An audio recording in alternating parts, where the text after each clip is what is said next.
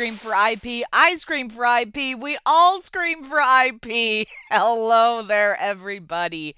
Welcome to episode number 520 of this here electronic engineering podcast called Amelia's Weekly Fish Fry. Brought to you by eejournal.com and written, produced, and hosted by yours truly, Amelia Dalton. Are we talking about intellectual property today? Why, yes. Yes, we are. My guest is Manmeet Walia, and we are investigating the ASIC model for IP, the evolution of IP, and the biggest trends in IP today. So, without further ado, please welcome Manmeet to Fish Fry. Hi, Manmeet. Thank you so much for joining me. Thank you, Amelia. Good morning. Good morning to you. Okay, so first off, we're talking about IP and the complexity of designs today. So, Manmeet, from your perspective, how complex are designs getting these days? Yes, so I joined Synopsys in 2009, as back as about 25 years ago in 1996. The typical chips were around 7.5 million transistors, and I'm referring to Intel's Pentium. In 2022, approximately 27, 28 years later, Apple A16 is 15 billion transistors. So that's 2000x, just to give you some perspective of how big these chips are getting. So at Synopsys, we talk about hitting the laws of physics or hitting the laws of semiconductor physics. And these laws of semiconductors are faltering now. Basically, we talk primarily about three laws: the Moore's law, which is the cost per millimeter square. The Moore's law talked about doubling the transistors every 18 months. But what is happening now is that that law is coming to an end, and cost per millimeter square has been increasing since 40 nanometer days.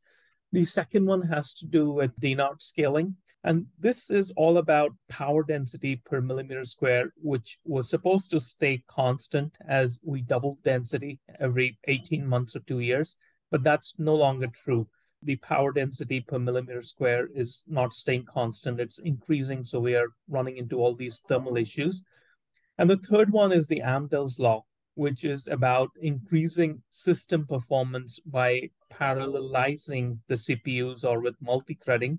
But even here, what is now happening is that the I/O speed has not been keeping up with making all these CPUs run in parallel. And this is again causing bottlenecks in the systems because I/O speeds are not doubling as frequently as you can increase the CPU speeds or parallelize them. So again, to summarize, we are beginning to hit the ceiling of physics, the semiconductor physics. There is a lot more pressure on power, performance, area, latency, and cost. So overall scaling is getting more and more difficult. A lot of the customers, a lot of the SoCs that we are working on are now hitting the max reticle size limits. And even beyond the die, right? I mean, the packaging, the board, the system, the software, all of that is getting more and more complex. Absolutely. So, how does IP fit in here, and how do you feel it's evolving? I will start with a statement from Gordon Moore, Intel, and this is called the Day of Reckoning. He said, it may prove to be more economical to build large systems out of smaller functions, which are separately packaged or interconnected. And number one, this is exactly how IP will evolve, which is through multi die systems, as we call them at Synopsys, also referred to as chiplets.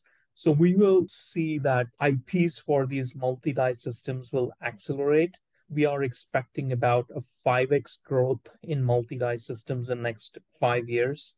And IPs like UCIe will play, these are the newest IP titles and perhaps the most exciting IP titles for this day of reckoning that Gordon Moore had predicted.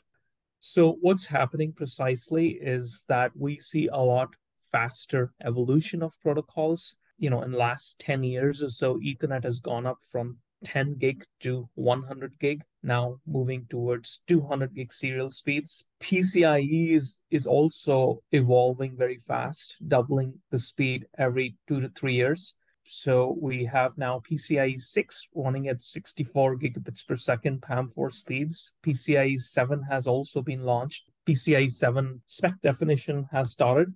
And same is happening with memory interfaces, and USB is now approaching 80 gig and so on. So what we see is that standards are accelerating faster to address this IO bandwidth gap. Historically, we had seen 4 to 5 years between revisions, but now that's accelerating to 2 years, 2.5 years. And each one of these requires a new PHY architecture. It requires porting into advanced FinFET nodes and a lot more customizations. So again, lots of excitement around multi-die systems, faster evolution of these protocols. Couple of other things. We see that every IP title, every interface IP title now needs to be secure. So security is becoming very important. Latency is getting very important. Low latency interfaces are getting extremely important.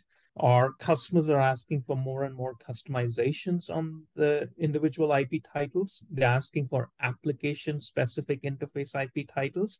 A PCIe selling into a mobile device is going to be very different from PCIe selling into a high-end server. And finally, there is a lot of pressure to have these IPs battle tested because these are extremely expensive SoC developments. So having them battle tested with multiple silicon proof points, very thorough testing, and just having them work flawlessly across PVTs is getting very, very critical. That makes sense. Now, let's talk about Synopsys. Now, you guys have been developing and delivering IP for decades, but what are you seeing customers asking for now that they weren't before? Yeah, so Synopsys has been the number one provider of interface IP titles. We are 3 to 4 times larger in terms of how much IP we sell than our next competitor.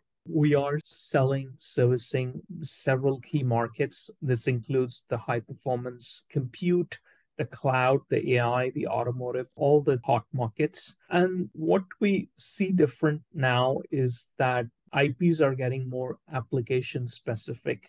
The same IP title that I need to sell in automotive is going to be very different from an IP in the cloud or a hyperscale data center. There is expectation of maturity, and I used the word battle tested before. That is getting extremely important because these are multi-year projects and extremely expensive projects. So our customers would do very thorough evals before procuring the IP titles. Harsh evals, more and more margins are required because think about this, these IPs will be getting deployed in harsh data center environments where hundreds of thousands of servers are running across PVTs, with multiple lanes running, hundreds of lanes running together in a SoC, in a large SoC. So more maturity, more margins are required, and harsh evals are required prior to procurement. There is expectation of IPs to come as complete solutions. So complete solutions which are optimized to work as a full solution. Typically, every SoC would have 3 to 4 to 5 different interface IP titles. So our customers are expecting the full portfolio. As an example, high performance compute SoCs would have a high-end PCI Express, a high-end Ethernet, die-to-die interfaces that I talked about, and memory interfaces. It's approximately 4 or 5 interface IP titles. A portfolio of 4 to 5 interface IP titles would be required. Besides that, as we're getting into automotive space, there is expectation of quality and functional safety. So IPs that we sell in automotive come with their own sets of requirements. And this is where Synopsys is taking a lot of initiatives around being ISO qualified, around having independent IP quality teams that oversee the development of IPs. We have independent internal and external auditors and assessors. So all those requirements come as we get into a space like automotive. And finally, we have what we call as IP accelerated initiatives, which is all about making sure that we can enable time to market and lower risk for our customers by putting ourselves in customers' shoes to make sure that they can integrate these products easily. Fantastic. Now, you just wrote a blog on how IP providers need to adopt the ASIC model. So, for my audience who may not know, what exactly is the ASIC model? Yeah. So just to be very clear, Synopsys is not in the business of selling ASICs or chips. So that's an absolute no. But what I mean by the ASIC model is that IPs are now moving from being individual blocks to more complex integrated systems. And that's the transition we see from individual blocks to more complex systems. We are now building what we call as IP subsystems. And the idea here is to reduce the design risk by having pre-tested silicon proven IP subsystems for the SoCs that are configured to be customized for specific applications and specific requirements, reducing the overall cost for our customers. Basically, it's a collaborative process. We are putting more system solution together, which frees our customers time so that they can spend their R&D resources on their own product differentiation. And the third aspect here is accelerating their time to market. So we provide IPs in a way that are customized to the full subsystem, which is delivered quicker than what it would take our customers to do that. And again, it frees their time to basically speed up the whole integration process and the overall time to market. When we talk about the ASIC model, it essentially means we can harden some blocks, we can provide signal integrity, power integrity type services, and overall, we can accelerate the IP integration into the customer SoC. This would include the subsystems that I just talked about. This would include hardening. This would include signal integrity, power integrity, helping them with the overall SoC architecture, with some of the PNR activities, with prototyping activities. And then even, once they get the silicon back, we can help them with things like silicon bring up to ensure that they can get to production quickly. So, for the industry as a whole, how does the ASIC model help? Yeah, so industry is at a point where we see a shift in the equilibrium or shift in the ecosystem from traditional semiconductor vendors to more like vertically integrated hyperscalers, as an example, right? So a lot of these vertically integrated OEMs and hyperscalers are at that juncture of picking between an ASIC model versus a COT model. The COT stands for customer owned tooling. ASIC has an advantage of basically being able to offload everything to an ASIC vendor where they would go and do everything from RTL design to hardening to manufacturing and giving known good dies. Versus the COT model is where these vertically integrated hyperscalers and OEMs would have to build their own semiconductor teams. They would have to have their own EDA tools, their own IPs. So it's a significant upfront investment, but that allows them to have more control over their destinies, and it allows them to truly integrate in a vertical manner. So we see that a lot of our customers now are at that juncture of deciding between the traditional ASIC model versus a COT model. And this is where an IP vendor can come in. And if the customer decides to go COT, we can help them in many, many, many different ways that I just talked about in terms of providing them subsystems, providing them signal integrity, power integrity services, silicon bring up services, on and on and on, that would kind of provide this middle road between a traditional ASIC model and a COT model. So if they decide to go COT, we can make their entire process of integration and their whole journey towards getting to package parts easier. We can provide a lot of services along the ways to help them with time to market, lower risk, and lower overall cost. Excellent. All right, it is time for your off the cuff question. Medmate, I know you like to hike, so where's your favorite place to hike? Yeah, so I love to go on long hikes, many hours, and I do it all across the Bay Area. There are over 100 hikes that are very interesting and exciting, all from the redwoods to the shores and steep climbs. So I like to try new things over weekends all across the Bay Area. And once every 3, 4 months, we would also go to Yosemite or something a few hours out.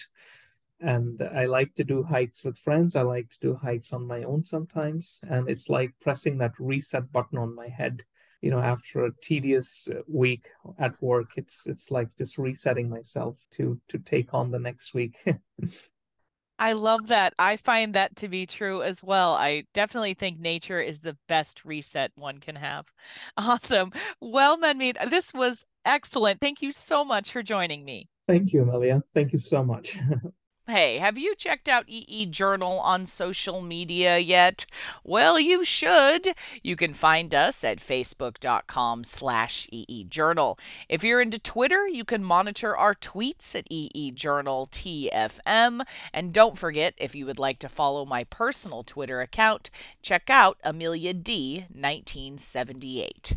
And if LinkedIn is more your thing, I completely understand. You can follow us or me on LinkedIn. And we have a YouTube channel, youtube.com/EE Journal. Folks, it is chock full of all kinds of techie videos, including our very popular Chalk Talk webcast series hosted by me.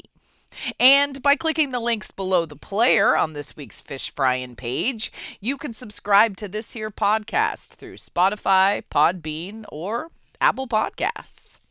And remember, if you'd like to further support this podcast, please leave me a review on Apple Podcasts. It really does help.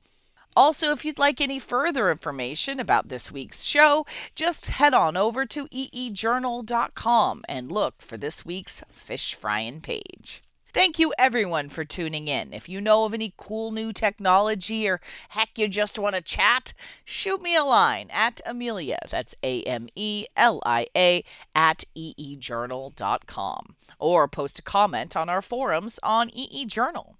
For the week of February 23rd, 2023, I'm Amelia Dalton, and you've been fried.